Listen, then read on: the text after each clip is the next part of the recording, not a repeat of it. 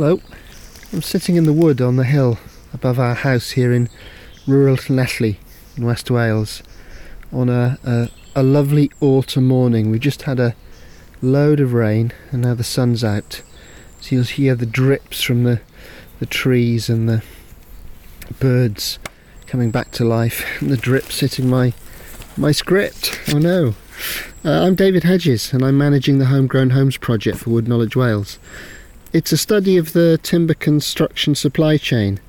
It's led by Powys Council and it's funded through the Rural Development Programme and being delivered in partnership with Cardiff Met, Coed Cymru and BM Trada.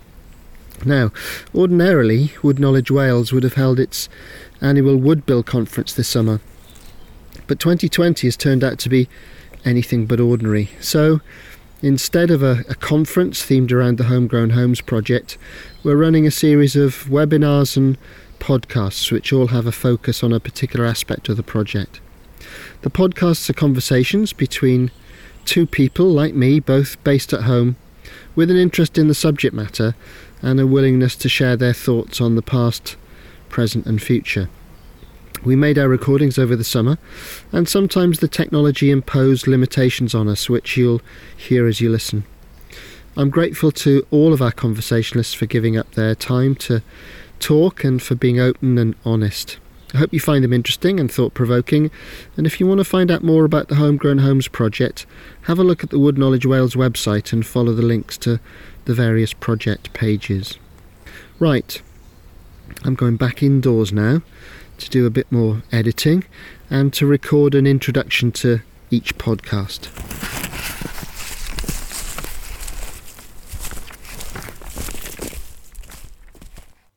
The fourth in our series of podcasts is a conversation between Debbie Green, who's Chief Executive of Coastal Housing Group based in Swansea, and Steve Cranston, who's Foundational Economy Lead at United Welsh Housing Association in Caerphilly. And the conversation was all about the foundational economy and what it means for them and their work as housing associations working across South Wales. Recorded once again during the COVID pandemic with each of us at home sitting in front of our computers. We started with Debbie and then Steve describing their career to date. Okay, so my current role is I'm Chief Executive of Coastal Housing Group, which is a registered social landlord based in Swansea, but also covering Newport Talbot, Bridgend and Carmarthenshire, and particularly specialising in kind of place-based urban regeneration.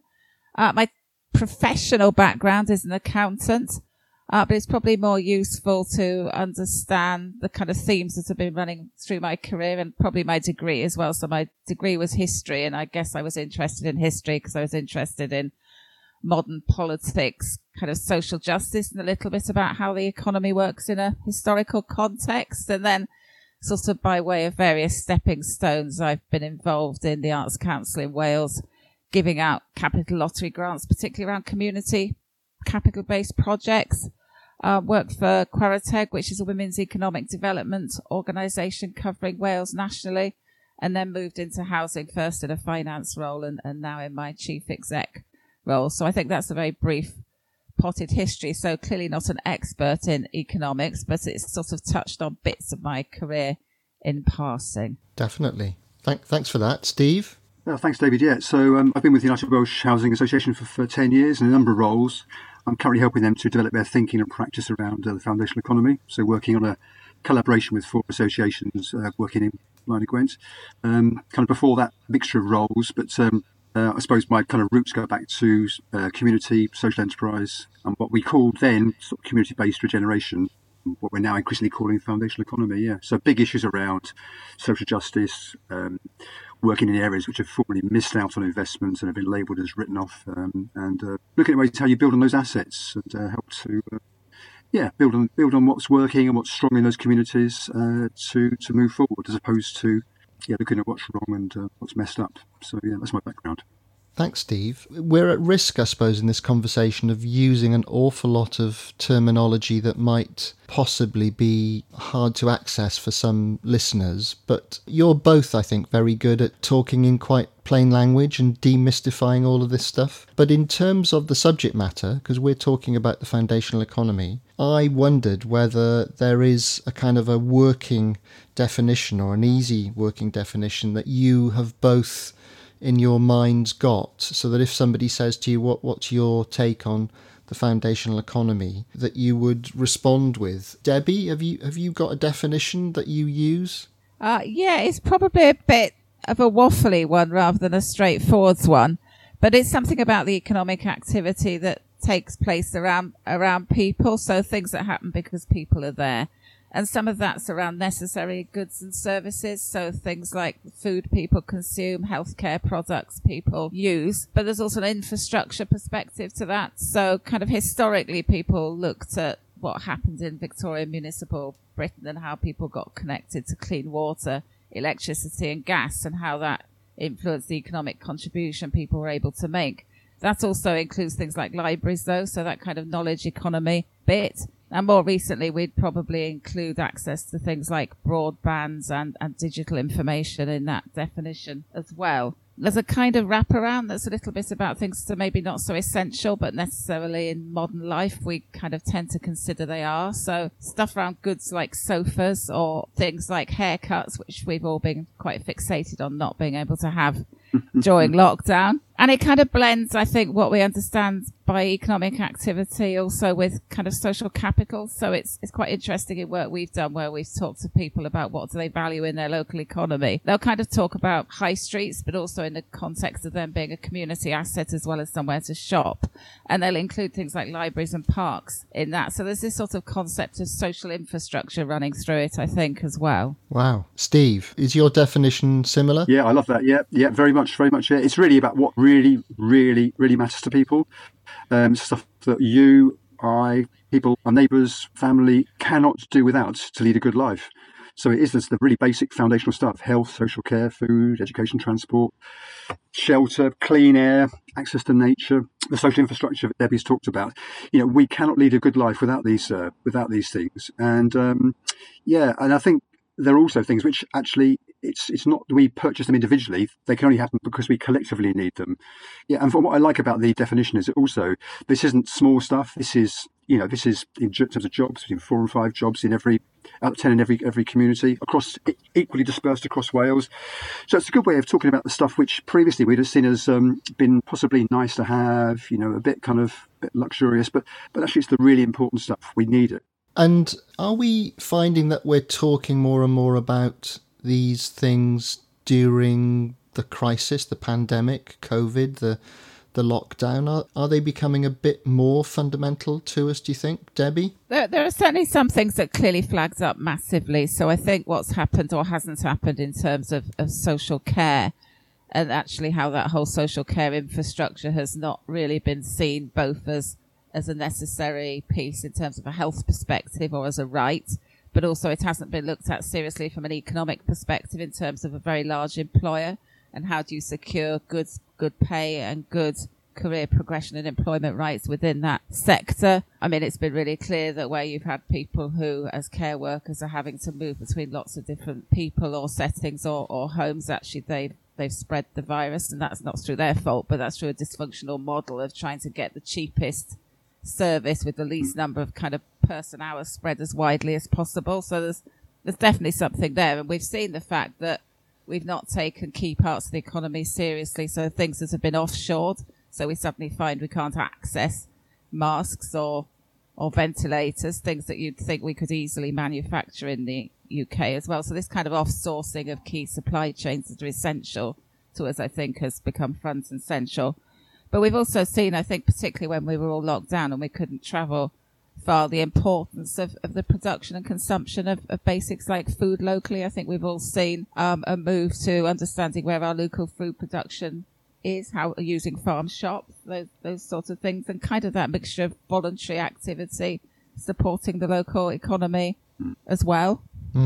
Yeah, Steve, what's your take? Yeah, definitely. Yeah, one of the a writer I come across during the pandemic was an activist from America, Rebecca Solnit, and she wrote in April, when you have these moments of immense change, we see with new clarity the systems, and the quote is, political, economic, social, ecological, in which we are immersed as they change around us. And here it comes. We see what's strong, what's weak, it's corrupt, what matters and what doesn't.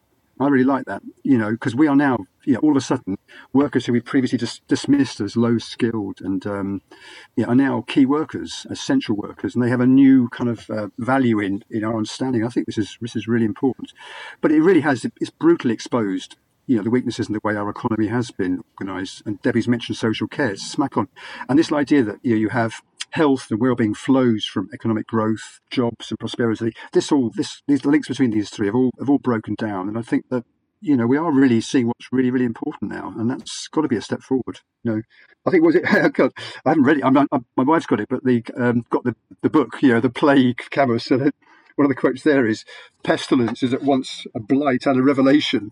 It brings the hidden truth to a corrupt world to the surface." I think we're seeing really what is really messed up and also what really matters. And interestingly, the stuff around communities, we've been told to think of communities being places where people act out of naked self-interest. Well, what a revelation it's been. And I've seen words like solidarity, mutual aid, kindness being used in all sorts of different places, including by economists all of a sudden. And this is because we're seeing, with a new clarity around the strengths and assets that there are in communities, which have previously been hidden. I guess there's a risk, isn't there, that as time moves forward, and let's be optimistic and say that eventually the impact of the virus will lessen, we're not going to get back to any sense of what we would have termed normality, are we? It's not like a switch. You can't suddenly switch things back on again. Debbie? I think there's a danger of creep, but I also think that there's been a kind of value reset, and I really liked a couple of Steve's quotes as he just mentioned, that I think are bang on. So I do think people are starting to value different things, and I think even as we see that people are able to move around more, what they're choosing to do in their spare time is a bit different. So I think some of that will continue, and I think up to a point, politicians in Wales particularly are looking again at the Wellbeing and Future Generations Act and thinking about how that links into a green economic recovery.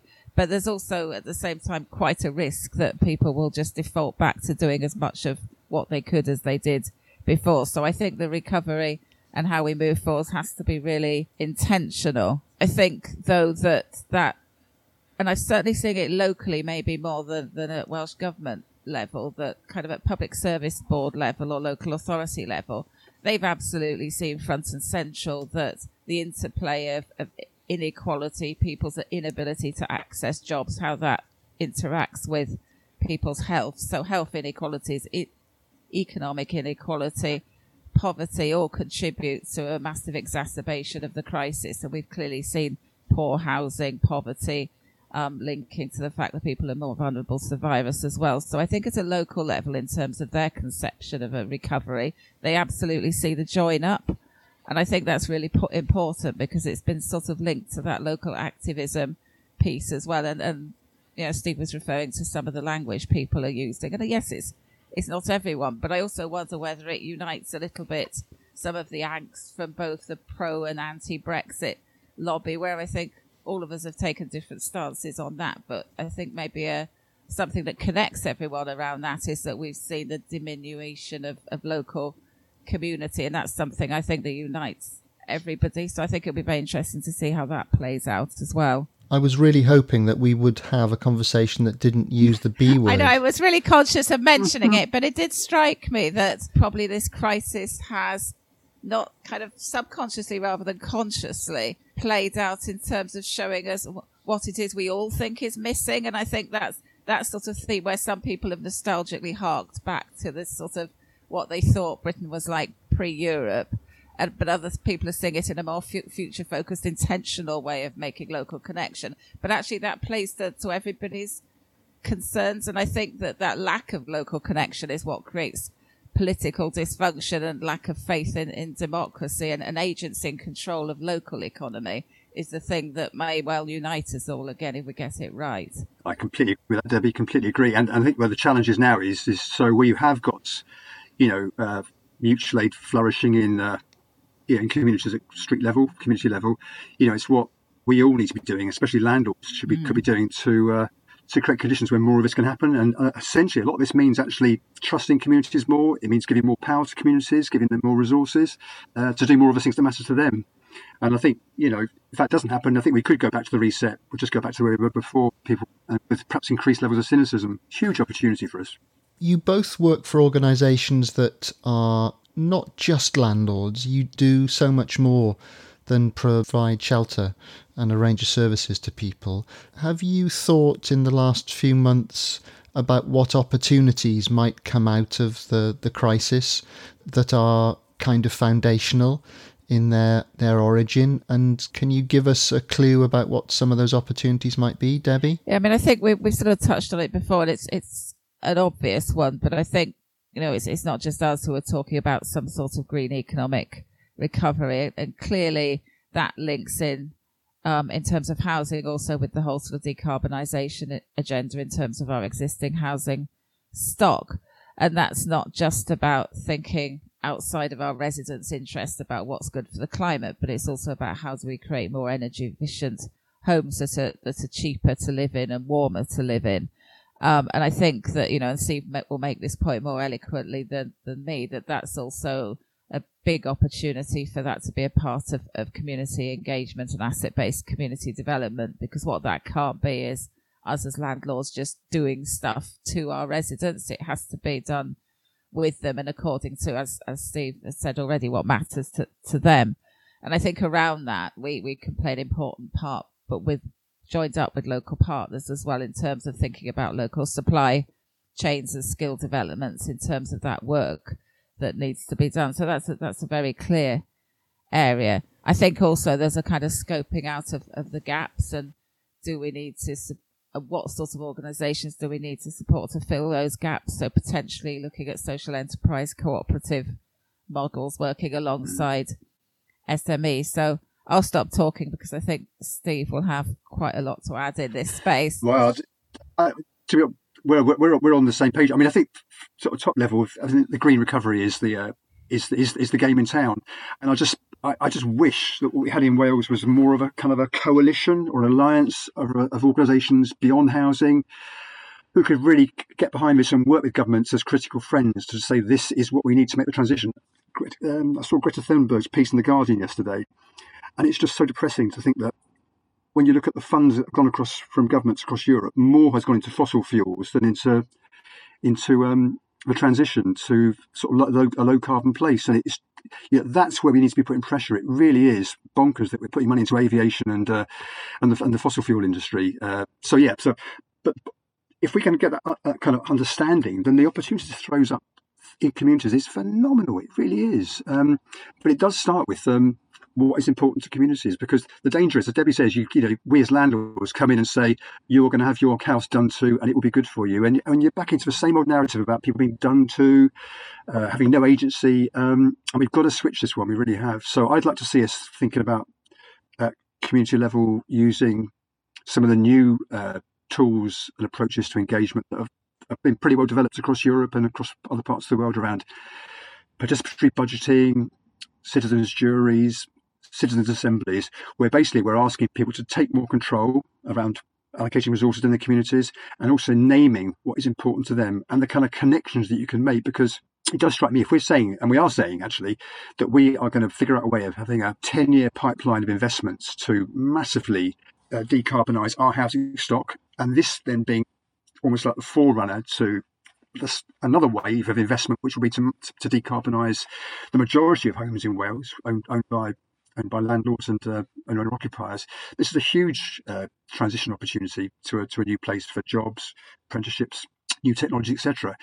But it needs to be done in conversation with communities. So I think there's some space here to be talking to communities around. So what would a good decarbonisation approach look like for you and your neighbours, your communities, your family, and for us to listen really hard about what we need to be doing to make sure we join this up, so it's not just a kind of a narrow, kind of siloed bit of investment from housing, from one part of the housing into one part of housing tenure into communities, that we really look at creatively around this. And it's amazing when we do have conversations. Loads of ideas are coming up now, and we're talking about them with our colleagues in Blaenau Gwent, and it's potentially, but I do think the green recovery is what we need to be hanging it on, and we can't be doing this as housing people alone. That almost sounds revolutionary. It sounds like we're saying the way we've done things can't carry on. We're going to have to do things differently. I like that you're pointing to the fact it's been done elsewhere, so we can learn lessons from others. But traditionally, I don't think we're very good at doing that. Are we borrowing from the experience of others, certainly on the continent or from other parts of the world? Have we just got to get better at doing that? Yeah, actually, so on that, there's this terrifying statistic, and it depresses me so much. It's something like 20% of people in Wales feel that they have, only 20% people feel they have any control over where they live. And if you want to think about all the problems we're facing now, I'll use the B word again, but that would be one of them, and other areas around the sort of people just feeling alienated, disempowered, disconnected. Yeah, that's where it comes back to. And we've got to be on this.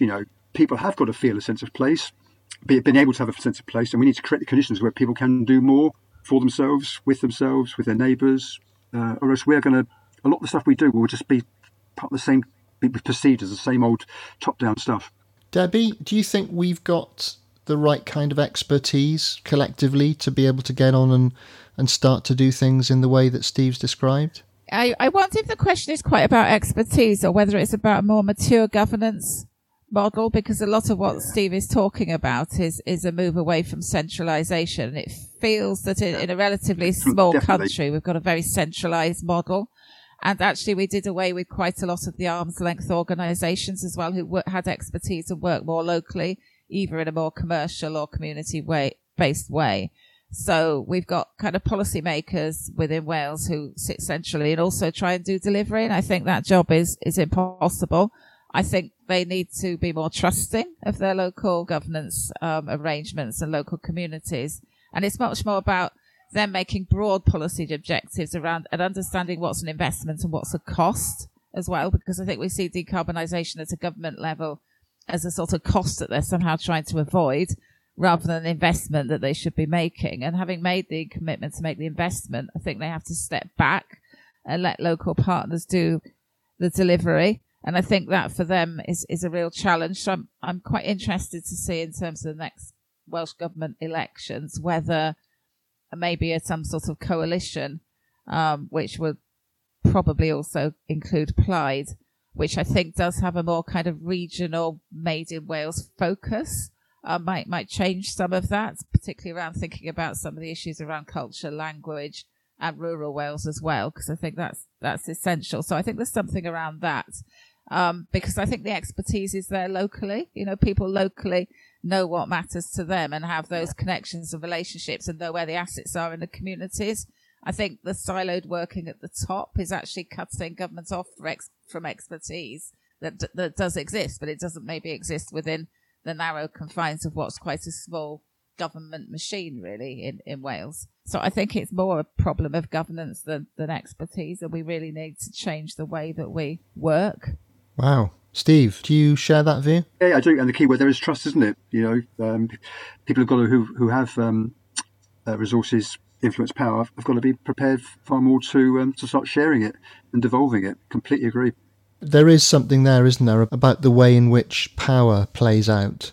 And to make some of those changes, Debbie, we've got to get some people to think differently about the power that they have, don't we? Yeah, I think that we're maybe quite a risk-averse culture, particularly at central government level in Wales. And I think in a sense, if you're a civil servant tasked with writing policy and delivering it, that's inevitable, because you get blamed for the things that don't get delivered quite right.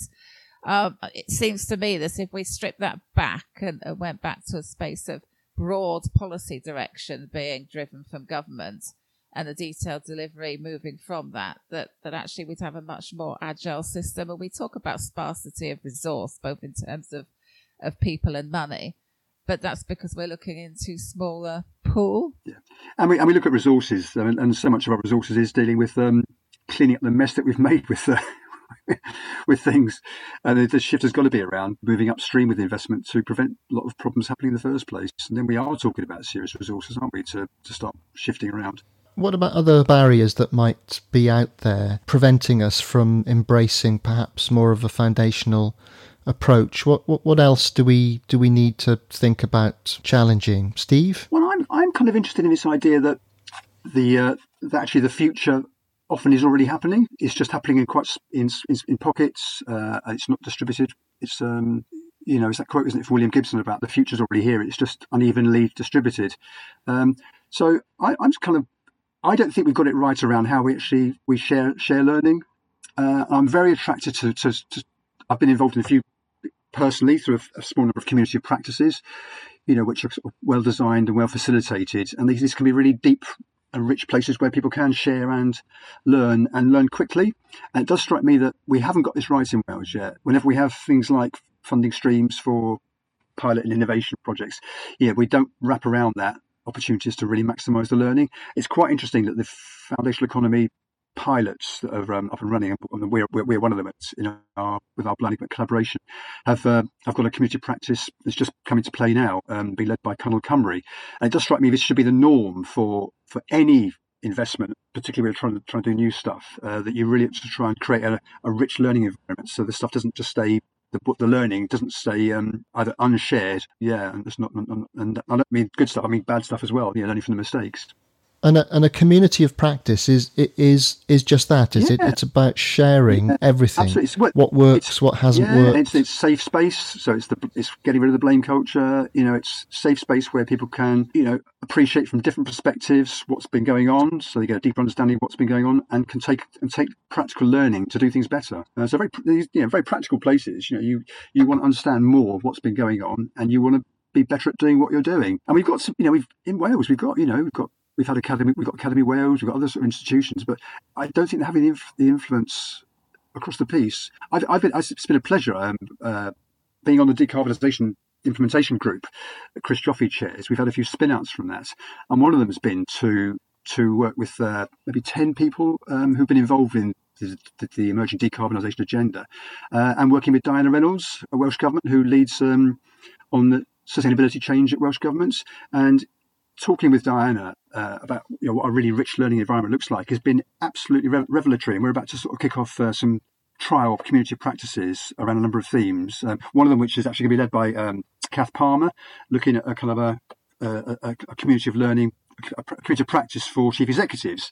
A safe space for you guys to talk. I think it's really vital. We're looking at one in terms of what we can be doing better as 4 housing associations working on the same patch.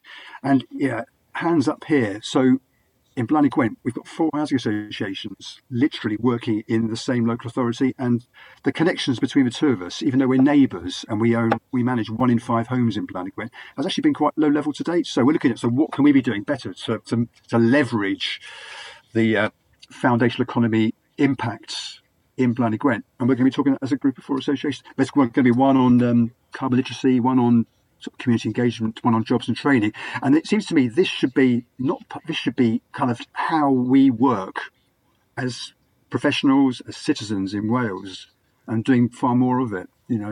So that's just so community practice. I'm a real fan. Debbie, what's your reaction to that? Yeah, I agree with all of that. And I was just reflecting as well, particularly when Steve was talking about the sort of 4 RSLs working in one local authority area, not being actually that well connected, that is a theme in housing. And although we talk a lot about collaboration, we don't do anywhere near as much as we could. What might make a difference? And it struck me, locally, there's another community housing association that's recently recruited a new chief executive, and we've invested the time just to get to know each other quite well without any formal agenda, just actually kind of who are you, what are you interested in, what are your kind of fears and hopes for the future. And now we've got a dialogue. So if there's something we want to ask, and we maybe don't want to ask our umbrella body, or, we will tend to drop each other a line. And it's out of those relationships as well that you're not pushing an agenda, but you're like, oh, what are you doing about the local supply chain? Or what do you think about this? Or how do you engage with your community about X?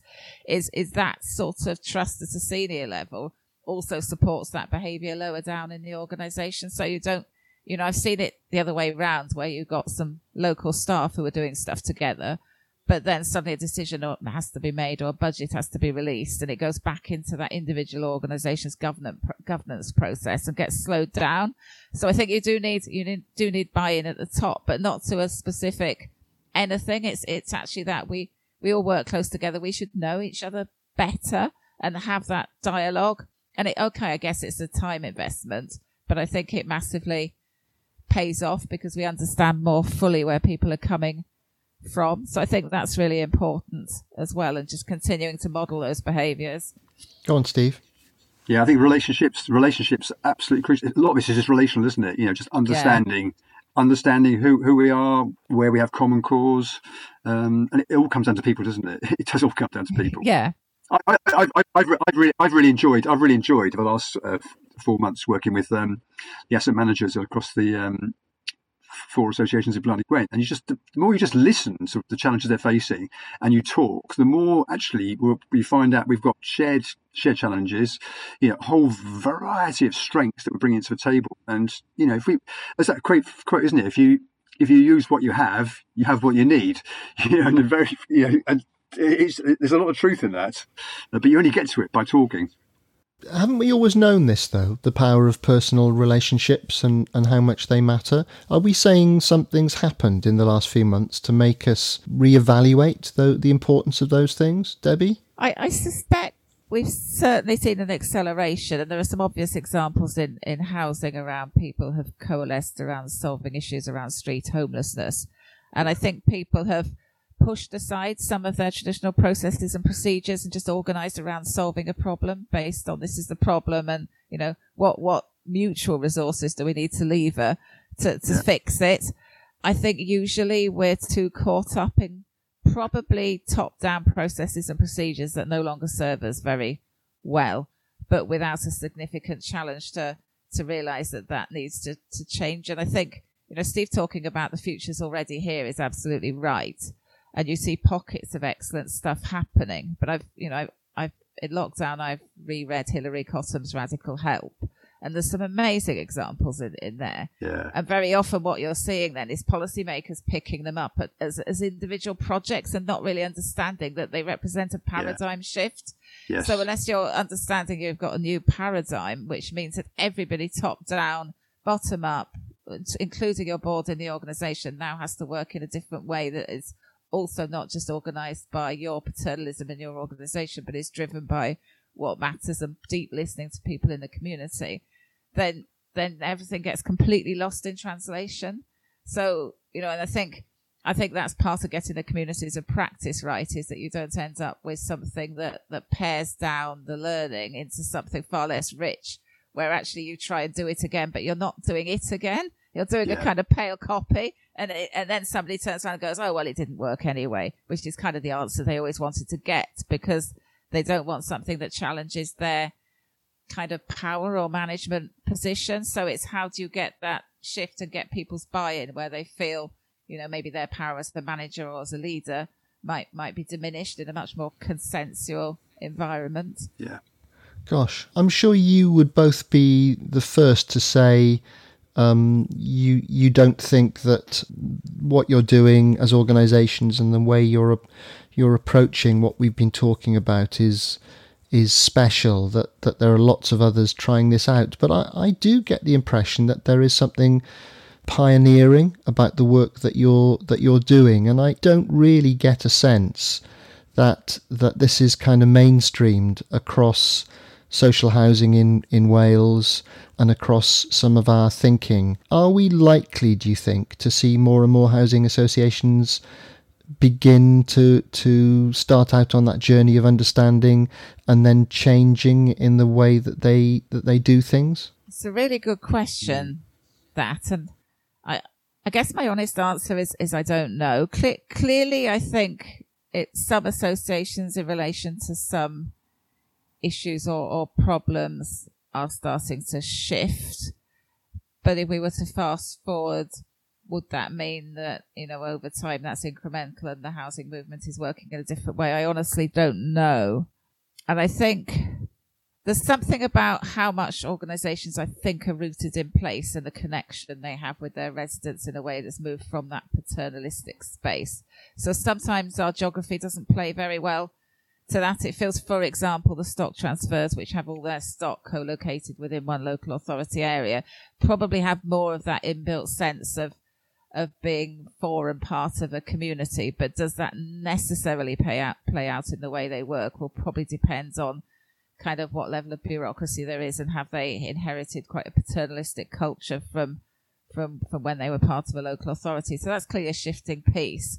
But then equally, there are other associations that are quite dispersed, both in terms of different aspects of their business and geography. And I think that means that maybe you can't deliver quite such a rich service because it's more like numbers spread over lots of different communities, and it's harder to make those kind of deeper trusting connections. So I think there are some sort of barriers from that perspective. But it does feel to me that, we're going to be entering a very deep economic recession on the back of the COVID crisis, and that partnership is going to be key in terms of how do we unlock community resources amongst RSL partners, local authorities, the third sector, and SMEs working within a community. So if we don't embrace this opportunity now and challenge ourselves a bit about how our kind of narrower business planning and governance fits into that framework, I'm not sure that we can be successful either. So that's not a very clear answer, but it feels like it's quite a big moving feast at the moment. Steve, what do you think? I get that, Debbie. I think the test will be to what extent we're going to be effective partners in a green recovery. And obviously that's going to require a lot from governments in terms of how they frame and look at resourcing issues. But if we're going to be good partners around a green recovery, then what we've been doing in the past just needs to get ramped up in intensity so much, because what's coming down the track is not good. We know that. And it is going to be, as we know, in terms of health and inequality generally, it's going to be our tenants that are going to get battered most by these changes. So we have an absolute responsibility to step up now. I don't see any alternative personally. I think Debbie's absolutely right. We need to be thinking about this in terms of place. So that is going to require new relationships at community, local authority level, and that's not just within housing associations. It's us getting stronger partnerships with other key players. I'm really worried at the number of community based organisations that have struggled like crazy to keep their head above water, but are doing immensely important work at community level, street level, to improve well-being, and how fragile some of these organisations were pre-COVID, and how now we could be losing some really, really important social capital and social infrastructure. So I think it is about us all working together on this. It really is, and I don't think there's an alternative. It's easy, it's easy to level accusations at other organisations about being too siloed, but I also wonder as housing associations whether we need to fundamentally think the way we're organised, because we're organised around kind of functional delivery. So housing, maintenance, buildings, stuff, that's not designed around people or citizens or residents. And when you think of the more pernicious, cross-cutting or harder to deliver themes, how do we deal with climate change? How do we think about decarbonisation holistically, both inside and outside our organisations? We're not actually designed around those issues either. And I suspect we're either grappling consciously or unconsciously around some of that to, simply being able to go and do X number of repairs in X number of days or hours, isn't going to cut it. Yeah. And yet during the crisis, we've had staff doing stuff which wouldn't have been in their job description because they could just see it needed doing. And, I think there's been some real learning there around how we have, in some cases, changed, the culture has evolved in response to what really, really matters out there. In some cases over a matter of weeks, and it's making sure we keep that and kind of accelerate those, that culture change. Yeah, definitely.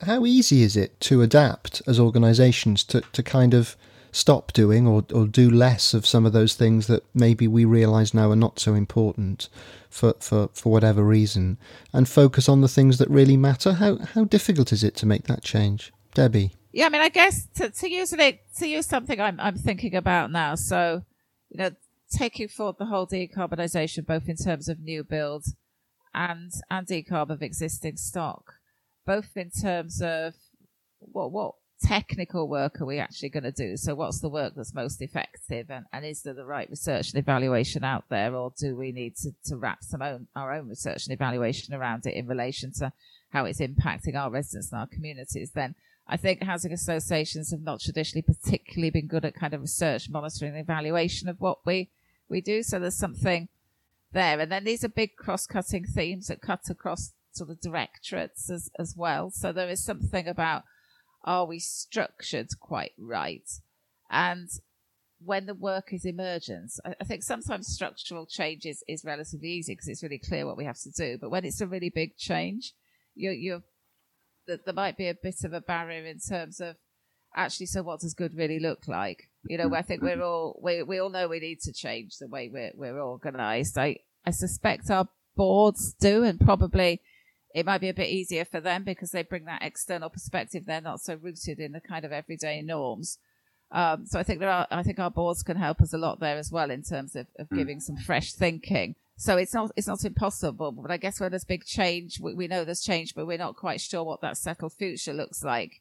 You don't want to do kind of abortive and disruptive stuff that doesn't get you from A to B. So I guess the first most important thing is to be conscious that you need to start experimenting with trying to do things differently and be really explicit about that, so that we don't lock in the wrong changes and acknowledge that we are going through a period of change. And kind of like Steve talked about during the initial period of the pandemic, just kind of all hands to the pumps to get stuff done, and then to sort of review that kind of in a sort of unfreezing process around, okay, so actually now this is what the new normal looks like. So I think the first thing is just to be aware and keep asking good questions. Yeah, I think the idea is just sort of continually trying new stuff. So the idea of prototyping, even on a small scale, and rapidly learning, failing often, but learning from the failure. Yeah, this is what it's got to be, isn't it? Yeah. And space to do this. That's it, isn't it? It's about maybe being less risk averse and accepting that trying things out is how you learn and how you improve. And I wonder whether that loops back to the sort of piece you were saying earlier on, David, about, well, do Coastal and United Welsh feel a bit different? And in some senses, it's a bit now you see it, now you don't. But maybe it's a risk appetite that's different, that we're more prepared to kind of experiment and just do stuff. I think also, certainly, I get a lot of freedom from my chief executive and my boss around exploring collaboration opportunities with people who we haven't traditionally worked alongside. And I think that's, if we do more of that, it can only be a good thing, can't it? Yeah. So back to the collaboration piece you mentioned earlier, Debbie. I think you've both got a reputation, certainly as organisations, that you will take on the difficult stuff and you'll do things that maybe others won't do. And to me, that can only come from an acceptance that you have to try and do things differently if you're trying to get solutions. So that all fits for me, really. I'm also conscious though, David. You can see people's eyes rolling when people talk about what they've been doing, and it's like, oh God, there they go, banging on about what they do again. Think they're brilliant, and really, we've just got to get beyond that, haven't we? Really, because it's tiresome, isn't it? A lot of good practice gets wrapped up as marketing and PR, and I just think that just confuses the things so much. This is about being genuinely. It's back to the community practice, the sort of the safe way of sharing and learning. So this isn't perceived as being one-upmanship and people bragging about what we're doing. It's just generally, look, we're trying really hard here. We want to get better. Can we do more stuff together to get better together? That's where I hope the push should be. Yeah, and I think maybe the bit that we're not that comfortable with is the tendency to embrace kind of shiny projects rather than think about systemic change. And systemic change is a lot messier, and you don't kind of go and brag about it, or hopefully you don't, because it's just a learning thing and you're doing it collectively with a load of other people. And at the end, you kind of get to a space and you're like, oh, actually, we have effected change and produced some outcomes, but it's not all tidy on a piece of paper and doesn't run very well in an awards ceremony. You kind of keep out of those arenas. I think, but far more satisfying. Yeah, and it's not all about us. It's not about us going, oh look, we led this or did this. It's actually around, okay, so people were empowered collectively to do a great thing, and when we started it, we didn't kind of know it was going to end like that, because we got to somewhere much more interesting. We need an event. We don't have enough events, do we? Based on a no bragging approach. But I mean, seriously, the work that's being done now, the various pilots around foundational economy stuff, where are we going to, and when are we going to learn about what's happened? What learning comes out of all of that, Steve? Do you know? Well, I mean, in fairness to Welsh Government, I think it's the first time, to my knowledge, that an innovation fund, this Foundational Economy Challenge Fund, has got alongside it, it's coming a bit late, but has got alongside it a community practice. Now, fair play. So Cynal Cumbria are coordinating the various projects, and we're kind of setting up this sort of learning space. So let's see what comes from that. But I've got high hopes of that. I really have. And I think some of the groups that Lee Waters and Kent Skets have pulled together, I think these are quite good receptive spaces for learning. So and Debbie, the group that you chair, I think it must be hard work, but I mean that's badly needed, isn't it? It is. I mean, it is hard work, and I think particularly people like Lee Waters that you mentioned have really championed change and also getting on with things and putting the foot down and just doing stuff, which has been fantastic. I think the community of practice is an excellent idea. I guess my nervousness is around all this has got quite short timescales on it. Yeah. So, Yeah. In terms of some of the systemic change we're talking about effecting, how much will we might be in that first phase of almost failing fast at the point where things are evaluated and just seeing that then as a failure, where actually that's just a learning opportunity where relationships are being built and people go on and build from that. And, sometimes I think there are unrealistic expectations about funded programs, which are completely different from everything we know about how people become successful as an entrepreneur. So most entrepreneurs have failed multiple times before they become successful, but we don't have that same risk appetite within funded activity. So that's my one concern, is that we're not letting it run and encouraging innovation and giving little bit, and it's usually small bits of money, not big bits of money, but it just needs to happen for longer. And I think that's the thing that we'll need to try and put pressure on government for. It's not just to think this is a one-off, because the political pressure is always about that new big shiny thing where you can mention lots of jobs quickly, and that tends to be inward investment, and inward investment is quite fleet of foot going in the opposite direction as well. So I think that it's slightly more long-term thinking around this stuff is essential. Well, we've got a few months, haven't we, of opportunity to influence the thinking of the next government that we have here in Wales, because I assume that we'll have an election at some point next year. And so we need to be thinking about how we lobby and what kind of messages we give to the politicians about how we'd like to see some things carry on and some things done differently, some things stopped, I suppose. Yeah, I mean, I think I sort of referred a bit earlier to the expectation currently that there might be some sort of coalition as well. And I think that could quite often lead to more innovation in government than sort of one party politics. And I think some more confidence around made in Wales solutions as well, which, if it is Plaid holding the balance of power, we might well see. So I'm sort of cautiously optimistic about that. I think whoever, whatever we get next, that the expectation from the people in Wales will be that they need to see something shifting. So I'm at the moment, I'm trying to retain optimism around that, because there's certainly change coming. Yeah. But what we don't want is for the foundational economy to be seen as the domain of one party, or because that would just be a disaster. We'd lack all continuity, then, wouldn't we? And then, in fairness, I've got to say that the key people who have been sort of driving this agenda, people like Carol Williams and you, Debbie, it has been a very inclusive way in which this has been presented to politicians. And, I think I don't think any party would come out and say it's a bad thing. They may have different reasons for saying it's a good thing, but you have got that kind of broad level of agreement, which is so important, because we don't want this to be one of. I'm just conscious that way back, I feel like I'm an old person now, but social enterprise was the big deal a number of 15, 20 years ago, and I was involved in all sorts of working groups around setting up strategies and stuff, and it never took off because it just never did. And we don't want this to be another fizzle, which is kind of the idea for the moment, that just becomes a fad and a fashion and short-lived one at that. This is too important to be short-lived and a fad, isn't it?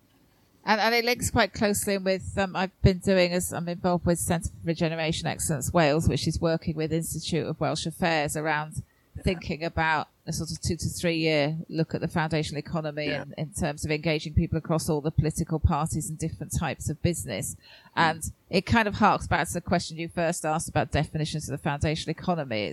It's not feeling we necessarily have to say, oh, this is foundational economy. It's just trying to focus on the activities that fit within it and how those can be supported better and invested in Wales. Yeah. And actually it is, and those questions are not party political. So sometimes some of the academic semantics might be seen as being party political, but actually the reality of how do we support local Welsh businesses to be successful in areas that relate to the foundational economy ought to be absolutely cross-cut all parties. And I think that piece of work for the think tank that's seen independent is going to be quite important in helping this to live beyond one political cycle as well. Yeah, and some of the other key players. I mean, I've been really impressed with what Josh Miles has been doing at the Federation of Small Businesses. Yes. I mean, they just put a recent piece up recently saying, look, this is really important. We can't let it go.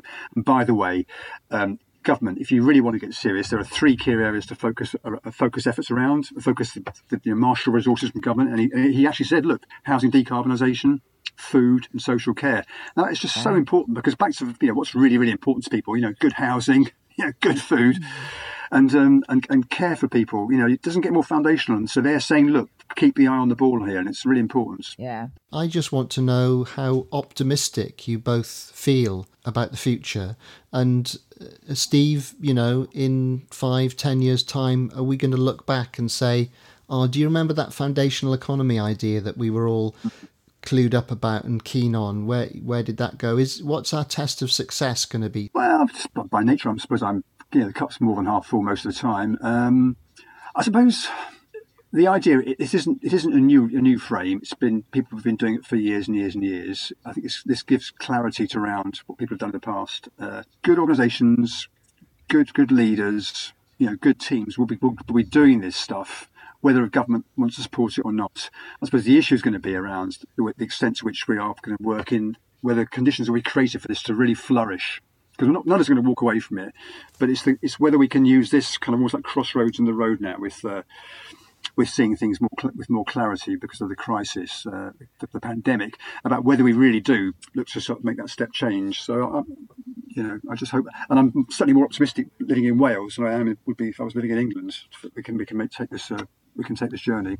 Oof, controversial there, Steve. Debbie, what do you think? Yeah, I think, the whole concept of the foundation economy, which started as an academic concept, was because it wasn't that economic activity was new. It was economic activity that was overlooked by government because, there's a stat quoted quite a lot by Carol Williams, who's one of the academics, that actually there's as many people employed in sofa making as Wales as there are in Tata Steel, but because one is very visible and the other, in a sense, is invisible and dispersed. One gets all the attention from government and the other gets none at all. So there's something around actually that connection from government with those dispersed activities that might be harder for it to reach through conventional policy making.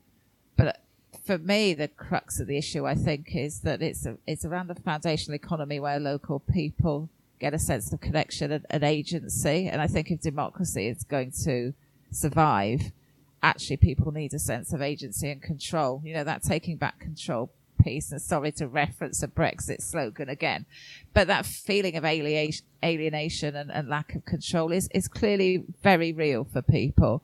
And I think that getting the foundational economy right, linked into how we go about a green economic recovery that's also linked in with well-being, much more seen as an economic concept as well as a health concept, is actually the key to how we move forwards into the future. So it feels to me essential that we nail it, and I guess I have to be optimistic because I think the consequences of not nailing it will be pretty dire. But you are an optimist, Debbie, aren't you? Well, I think, people like myself and Steve will just keep plugging away because it's kind of what we do anyway. And, I think the more you do it, the more you realise that there are lots of other like-minded people around. So, I'll be optimistic.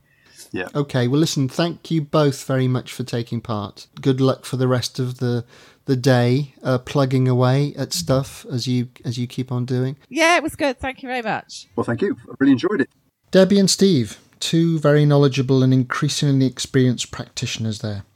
Even if the language we use to describe it changes, you just feel that the foundational economy idea will be around for some time. And who knows, it may play more of a part in the post-COVID world than we might imagine. Thanks for listening.